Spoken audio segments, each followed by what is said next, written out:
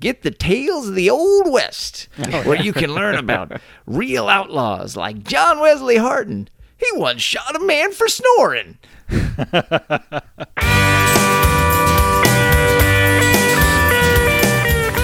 Howdy, you're listening to Come and Take It, a talk show about Texas by Texans, where three friends born and raised in the Lone Star State share our views on the history, culture, and just what it means to be Texan. I'm Mike Zolkowski. I'm Sean McIver. And I'm Scott Elfstrom. Famous for having once killed a man just because he snored, John Wesley Hardin's self-promoted legend was no doubt larger than the man himself. Still, there is no denying that he was a remorseless and deadly killer with the blood of dozens of men on his hands. He was in many ways a personification of Texas's tumultuous and tragic years after the Civil War. This week, we look at the short and deadly life of John Wesley Hardin. But first, who is your favorite fictional Texas outlaw? You know, there's been a lot of good outlaws in Texas-related fiction, but I'm going to go with a double, and that's going to be Seth and Richard Gecko from Dusk Till Dawn, played by George Clooney and Quentin Tarantino.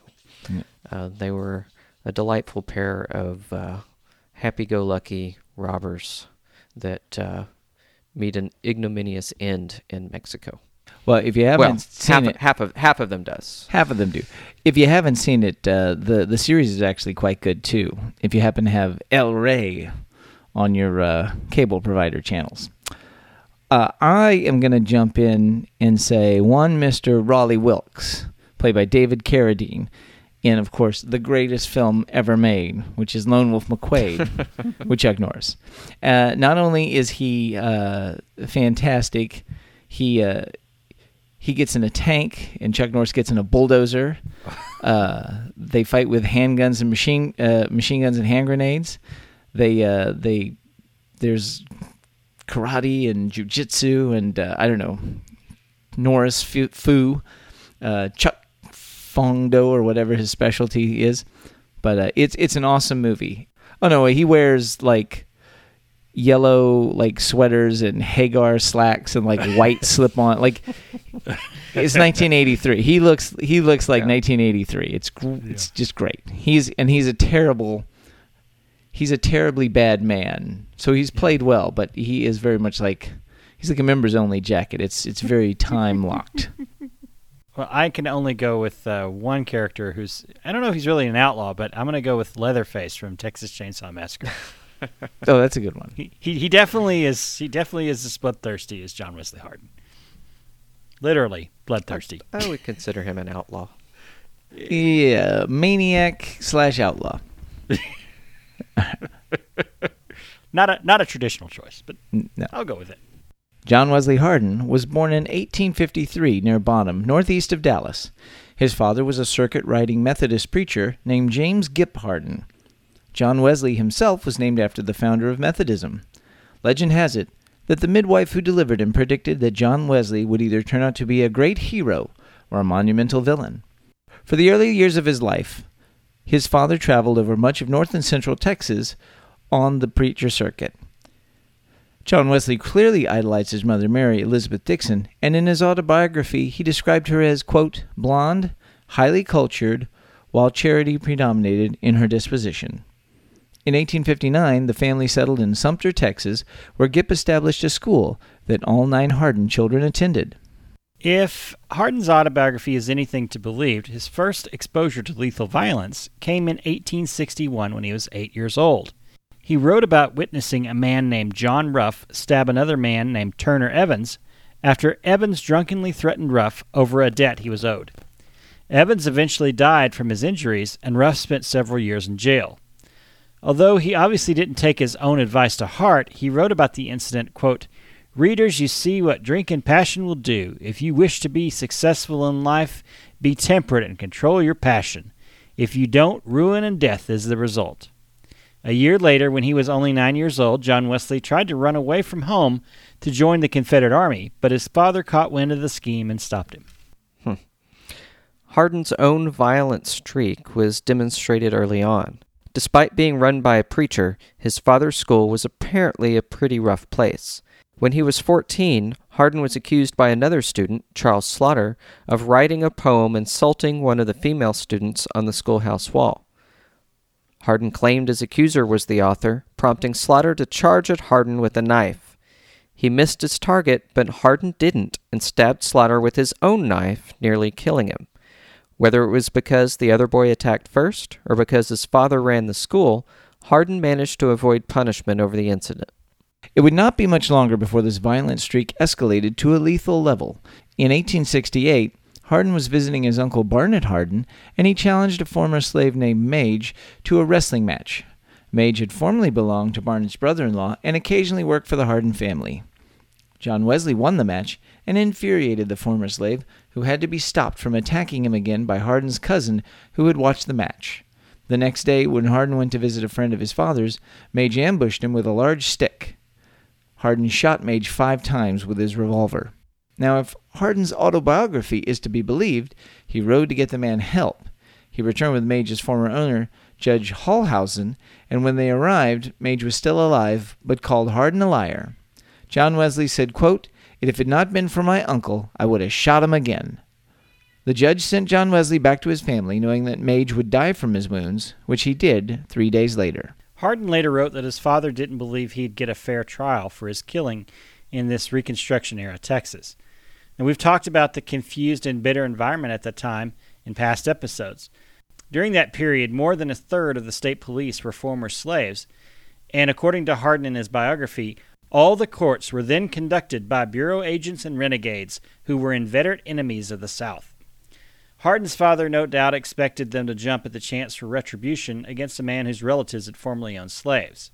Now, whether this was the case at the time or not depends on what perspective you look at.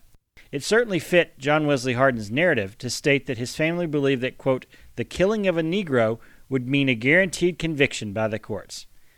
Accordingly, John Wesley's father ordered him to go into hiding rather than face justice. Hardin was not able to escape detection forever, and the authorities eventually found him. 3 Union soldiers were sent to arrest him. Despite being warned by his older brother Joseph that they were coming, John didn't try to escape but chose to confront his pursuers. John attacked the men, later describing the incident. "I waylaid them, as I had no mercy on men whom I knew only wanted to get my body to torture and kill. It was war to the knife for me, and I brought it on by opening the fight with a double-barreled shotgun and ended it with a cap and ball 6-shooter. Thus it was, by the fall of 1868, I had killed 4 men and was myself wounded in the arm." After killing 3 soldiers, the question of whether or not his killing of Mage could be considered self-defense in a court of law was now a moot point. Hardin knew that he couldn't go home, and so he fell in with an outlaw, Frank Polk, in north-central Texas for a time. Polk had killed a man named Brady, and a detachment of soldiers out of Corsicana pursued them. Hardin managed to escape their pursuit, but Polk was captured. Amazingly, while he was in the Navarro area and running with outlaws, Hardin was able to get a job teaching school in the town of Pisgah. He also found time to continue his streak of violence. Now, he claimed he shot out a man's eye to win a bottle of whiskey. He's also believed to have been involved at this time in the extremely bloody Lee Peacock feud in the Four Corners counties north of Dallas. We talked about this feud in part 2 of our Reconstruction in Texas episode series last year. Now, Hardin claimed that he and his cousin Simp Dixon, who was one of the key members of the anti-Union group in the feud, encountered a group of Union soldiers and each killed one of them. Finally, he allegedly killed a black man in Leon County during this period as well. On January 5, 1870, Hardin was playing cards with a man named Benjamin Bradley in Towash, north of Waco. Bradley got upset with Hardin's winning streak and threatened to cut out Hardin's liver if he won again. To show he meant business, Bradley drew a knife and a revolver. Hardin was unarmed at the time and excused himself. He claimed that later that night, Bradley came looking for him and fired a shot, but missed. Hardin, now fully armed of course, drew both his pistols and returned fire, hitting the man in the head and chest. There were dozens of people on hand to see this fight, and there's a good record of how Hardin carried and used his guns. His holsters were sewn into his vest with the butts of his pistols pointed inwards across his chest. Hardin simply crossed his arms to pull his pistols and claimed that this was the fastest way to draw. He was even made faster by the fact that he practiced every single day. The incident wasn't completely over, though. After Hardin killed Bradley, a posse of 15 men was sent after him. He claims that he captured 2 of them and took their weapons before sending them back to join the rest of their group. He told them to wait for him to come along, and he later wrote, quote, "I reckon they're waiting for me yet." January of 1870 proved a busy month for John Wesley Hardin. After his encounter with Bradley and the events thereafter, he claimed that on the 20th, he killed a man in a gunfight after an argument at a circus. Less than a week later, he was escorting a saloon girl home when her pimp accosted him. The pimp demanded money from Hardin, who complied by throwing it on the ground, and when the man bent over to pick it up, he shot him. A year later, in January of 1871, Hardin was arrested for killing Waco Marshal Laban John Hoffman. This is one of the few murders Hardin denies committing, though that is perhaps because he was actually arrested for it. Following his arrest, he was held in a log jail in Marshall while awaiting to be transferred to Waco for a trial. And while in this jail, he bought a revolver from another prisoner, which, of course, when in jail, you should try to buy a pistol from a fellow inmate. You get all sorts of stuff in jail. I mean, it is Texas now, so. 2 Texas state policemen, Captain Edward T. Stakes and Officer Jim Smalley, served as Hardin's escort to Waco. Now, according to Hardin, they tied him to a horse without a saddle for the trip. While they were making camp along the way, Stakes went to get fodder for the horses. Hardin said that while he was left with Smalley, the policeman began beating him with the butt of his pistol. Hardin pretended to cry at the rough treatment. He huddled against his horse and, his actions hidden by the animal, drew his pistol and shot Smalley. He then stole the other man's horse, I guess to get his saddle, and made his getaway. Hardin hid with his cousins, the Clements, in Gonzales, Texas. They suggested that he could make money as a cowboy by driving cattle to Kansas. Hardin saw this as an opportunity to get out of Texas long enough for the law to forget about him. Of course, a man who would kill someone at a circus is not particularly bound by law or morality, so it's no surprise that Hardin didn't go about doing the cowboy thing legally. Instead, he claimed he and his cousins rustled the cattle they were going to drive, and he was made a trail boss because of his rustling skills. Hardin's violent temper was never far away, even when he was trying to walk the straight and narrow line. In February, while they were collecting animals for the drive, one of the cowboys, a freedman named Bob King, attempted to cut a cow from the herd. When he refused to listen to orders to stop, Hardin hit him over the head with his pistol. Later that month, he wounded 3 Mexicans over a 3-card Monte game, pistol whipping one and shooting the other 2. This violent streak had its uses, though. A cattle drive could be a dangerous endeavor, and Hardin reputedly fought vaqueros and other cattle wrestlers on the trip to Kansas. At the end of the drive, a Mexican herd crowded Hardin's, and it became difficult to keep the 2 sets of animals separated. Hardin and the men in charge of the other herd exchanged words that eventually and predictably led to gunplay. The Mexican fired first, Hardin later said, and shot a hole through Hardin's hat. Hardin's gun malfunctioned when he tried to return fire, and he had to dismount to steady the pieces of his pistol enough to shoot. When he did, he hit the other man in the thigh. A truce was declared, and the parties went their separate ways. Hardin, of course, could not leave well enough alone. He borrowed another pistol, and he hunted the Mexican man down, killing him that night. This started a firefight between the 2 camps. Hardin claimed that he killed 5 vaqueros himself, and at least 1 more was slain. This is apparently one of Hardin's many exaggerations, as only 3 of the Mexican men were killed. Those were not the only claims Hardin made regarding that drive that were blown out of proportion. He also claimed to have killed 2 Native Americans in separate incidents. At the end of the drive, Hardin and one of his companions got into an argument with someone that was not a fan of Texas. This left his companion wounded in the arm, and the dirty anti-Texan shot through the mouth. On July 4th, 1871, a Texas trail boss named William Coron was killed on the Cottonwood Trail by an unnamed Mexican who fled south. Hardin claimed he and another cowboy tracked that man down and killed him in a Kansas restaurant on July 20th. Hardin had brushes with fame even before his reputation for being mean was set. While in Abilene, he was approached by Ben Thompson, who wanted Hardin to kill Wild Bill Hickok, the famous lawman, due to a disagreement over the questionable decoration of Thompson's business, the Bull's Head Tavern, and Hickok's alteration of that decoration as part of his role as town marshal. Trying to incite Hardin, he told the young man that Hickok was, quote, a damn Yankee, picks on rebels, especially Texans to kill. Hardin either respected or feared Hickok and answered, quote, if Bill needs killing, why don't you kill him yourself? He was confronted by Hickok that night and had to hand his weapons over to the marshal.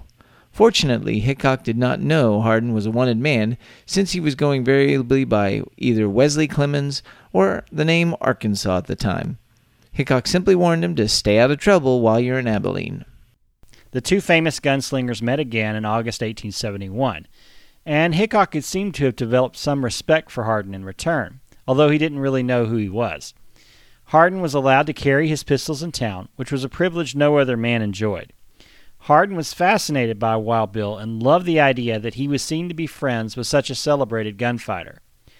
Hardin alleged that when his cousin was jailed for killing two men, Hickok arranged his escape at John Wesley's request. Perhaps Hardin's most famous killing, and the one that firmly established his reputation even after his death, came on August 6, 1871.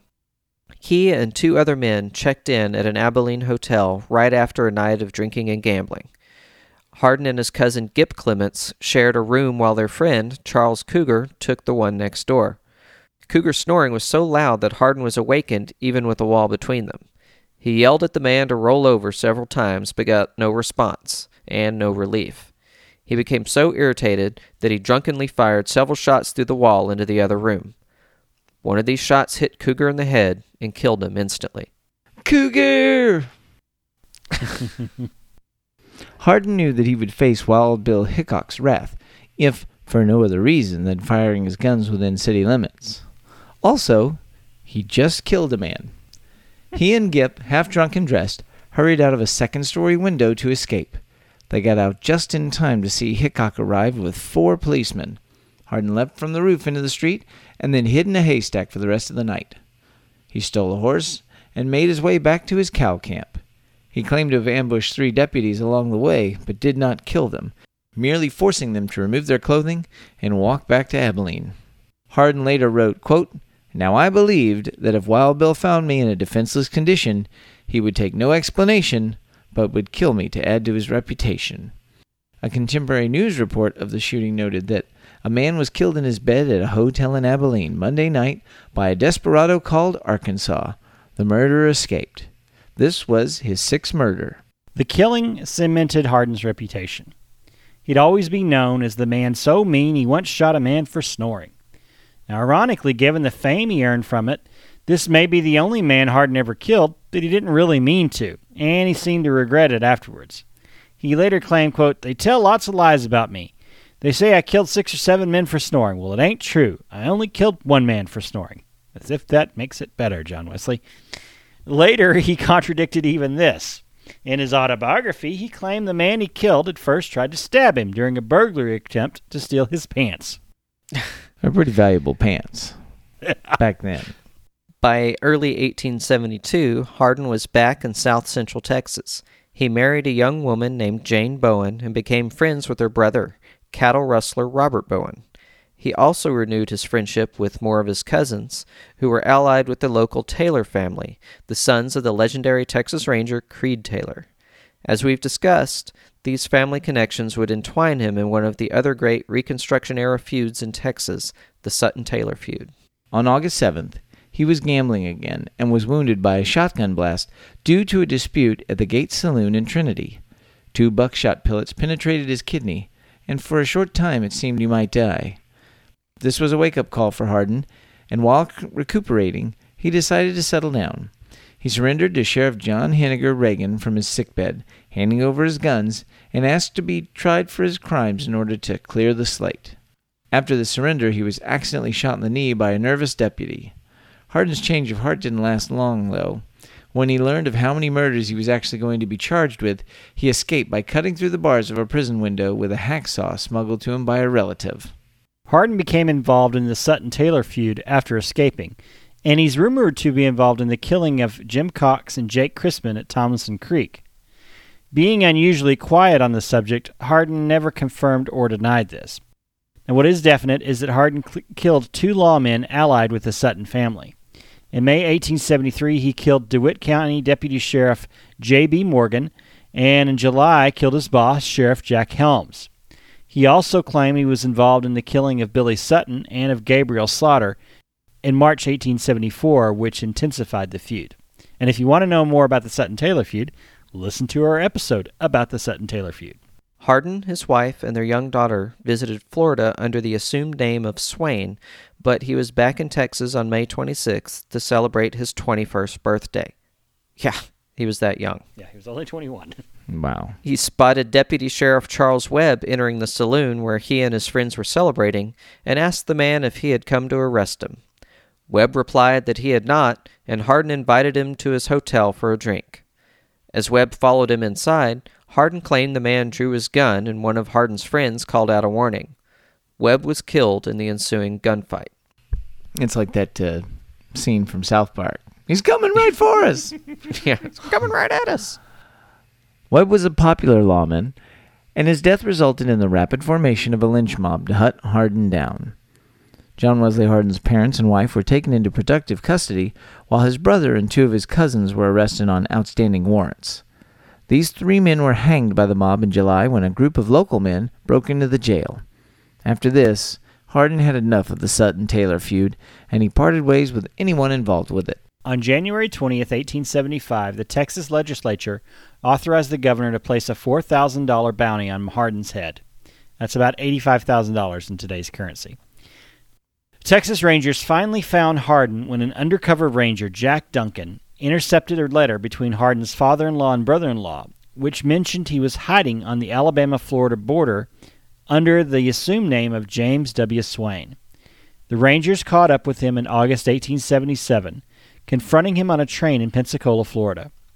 When Hardin realized what was happening, he tried to draw a gun, but it got caught in his suspenders, although he later claimed he was captured while smoking a pipe.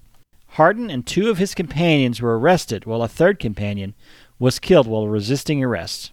When he returned to Texas, Hardin was tried for Sheriff Webb's murder. He was found guilty and sentenced to 25 years in Huntsville Prison on June 5, 1878. He made several attempts to escape, including one in 1879, when he and several other inmates were stopped from stealing weapons from the armory. Now, while serving his sentence, he was tried for the manslaughter of J.B. Morgan and was given another 2 years to serve concurrently with his existing 25-year sentence. Hardin eventually adapted to prison life. He read several theological books and became superintendent of the prison's Sunday school. Nonetheless, he had several health problems and was bedridden for 2 years when his kidney wound became infected again. Also, while Hardin was imprisoned, his wife died. John Wesley Hardin was released from prison on February 17, 1894, after serving 17 years of his sentence. He was 40 years old when he returned to Gonzales, Texas. Later that year, on March 16th, amazingly, he was pardoned by the state for his crimes. On June 21st, he passed the state bar, having spent much of his time in prison studying legal books as well as religious ones. On January 9, 1895, he married his second wife, 15-year-old Callie Lewis. This marriage did not last long, apparently, though it was never legally dissolved. Later that year, Hardin moved to El Paso to finish his biography and open a law practice. There, a lawman named John Selman Jr. arrested his girlfriend, a part-time prostitute named Widow Moroz. Now, some accounts say it was for brandishing a gun in public. Other accounts say she was targeted because Hardin had hired Selman to kill her husband, one of Hardin's clients, and he had not paid. Whatever the case, the 2 men argued over the incident, and some accounts claimed Hardin pistol-whipped the other man. Later, Selman's 56-year-old father, John Sr., a constable and a former outlaw and gunfighter himself, confronted Hardin. They exchanged heated words but parted ways without violence. That night on August 19, 1895, Hardin was playing dice at the Acme Saloon when Selman walked up behind him and shot him in the back of the head. Legend has it that Hardin's last words were 4 6s to beat, Henry. Although he was already dead, just to make sure, Selman fired 3 more shots in the body while it laid on the floor. Selman was arrested for murder. He claimed self-defense when he stood trial, stating that he saw Hardin reaching for his gun when he entered the saloon. This defense managed to get him a hung jury on his first trial, and he was released on bond pending a retrial. Before it could be organized, Selman was killed in a shootout with U.S. Marshal George Scarborough on April 6, 1896, during an argument over a card game. Hardin was buried in Concordia Cemetery in El Paso, Texas. After his death, his autobiography was published and became quite popular. Before and after that, though, Hardin was already a popular figure in pulp novels, so the questionable veracity of his own recollections did little to separate fact from his own legend.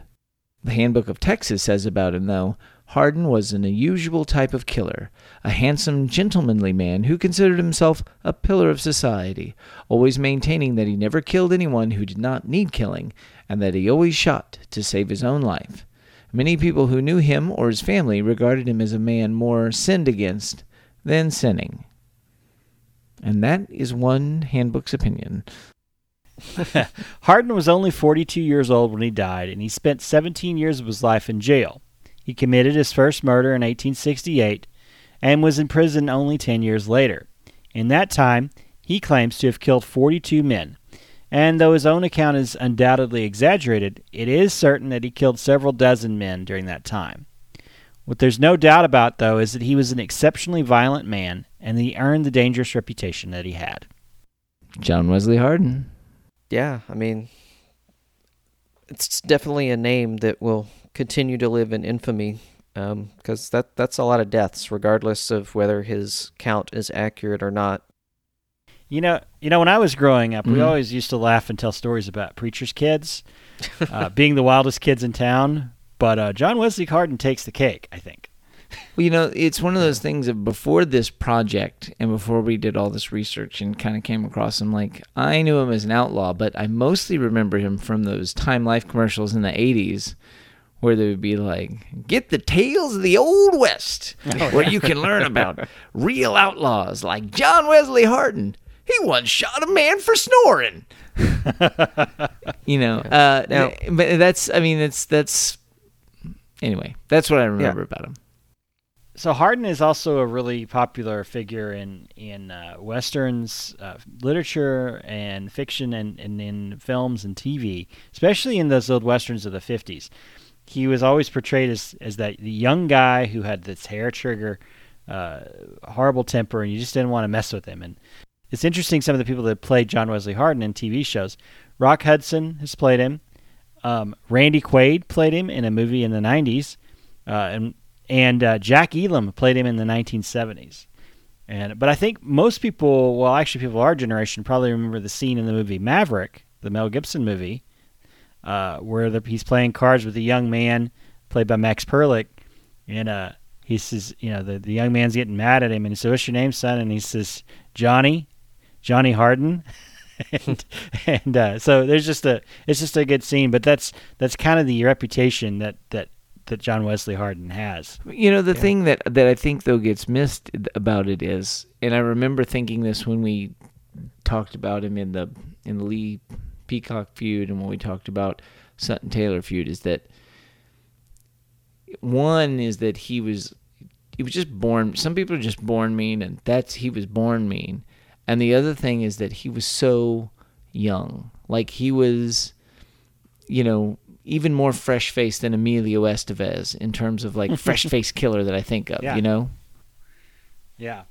Yeah, I'm still hung up on the idea that he was pardoned. And I can't find any information on how exactly he managed to get pardoned, but it's... And I think there was the point we made too when we talked about the Sutton Taylor feud is that not only the Taylors, but Hardin and a lot of these guys, they got by on the political confusion and duress of Reconstruction. Right. True. And so, True. While the cities of Texas weren't going crazy, the political engine behind Texas was happy to sort of let the state just burn while there was just utter chaos under this new administration. And so these antics were triumphed, not just then, but then in later historical sort of, recollections as being these triumphant acts of defiance against an unjust government. Right. And in the end, it's like, well, you kind of had like, I feel a bit like Mickey and Mallory. Like, technically, it's mass murder and not serial killer. Yeah. Yeah, but really, it's true. But it also could have been as simple as a thing of, he had served his time and came out of prison, generally speaking, showing that he had reformed and had become a productive member of society. And so you could garner a pardon for your crimes through that type of action. So it could have been something as simple as that, but it could have been a combination of the two. Yeah. He shot a man at a circus. Happiest place on earth? I don't think so. Yeah. So so if you're interested in reading his autobiography, it is available for free on Google Books. You can download an ebook for free because it is public domain at this point.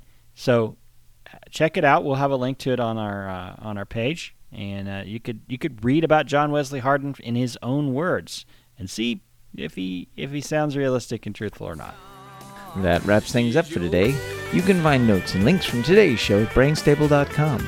We'd love to hear from you, so like and share us on Facebook, follow the show on Twitter at Texas Podcast, or go to brainstable.com and leave some feedback. You can find our show and many other great history podcasts at historypodcasters.com. And why not follow us individually too? I'm on Twitter at Mr. Java. I'm Max Sean with 2 N's. And I am Scotticus. We'd like to thank James Abendroth for helping us to research and write this episode. You can find him on Twitter at Blackguard Press, or find his fiction work at blackguardpress.com. And if you want to become a member of the Come and Take It Nation, head on over to patreon.com/Texas Podcast and sign up to support us every month and show us how much the show means to you. Now, we know you love this show. We know that it's important. So get out there. Go leave a review on iTunes because it helps us to find other listeners just like you. And also, tell everyone you know about the show.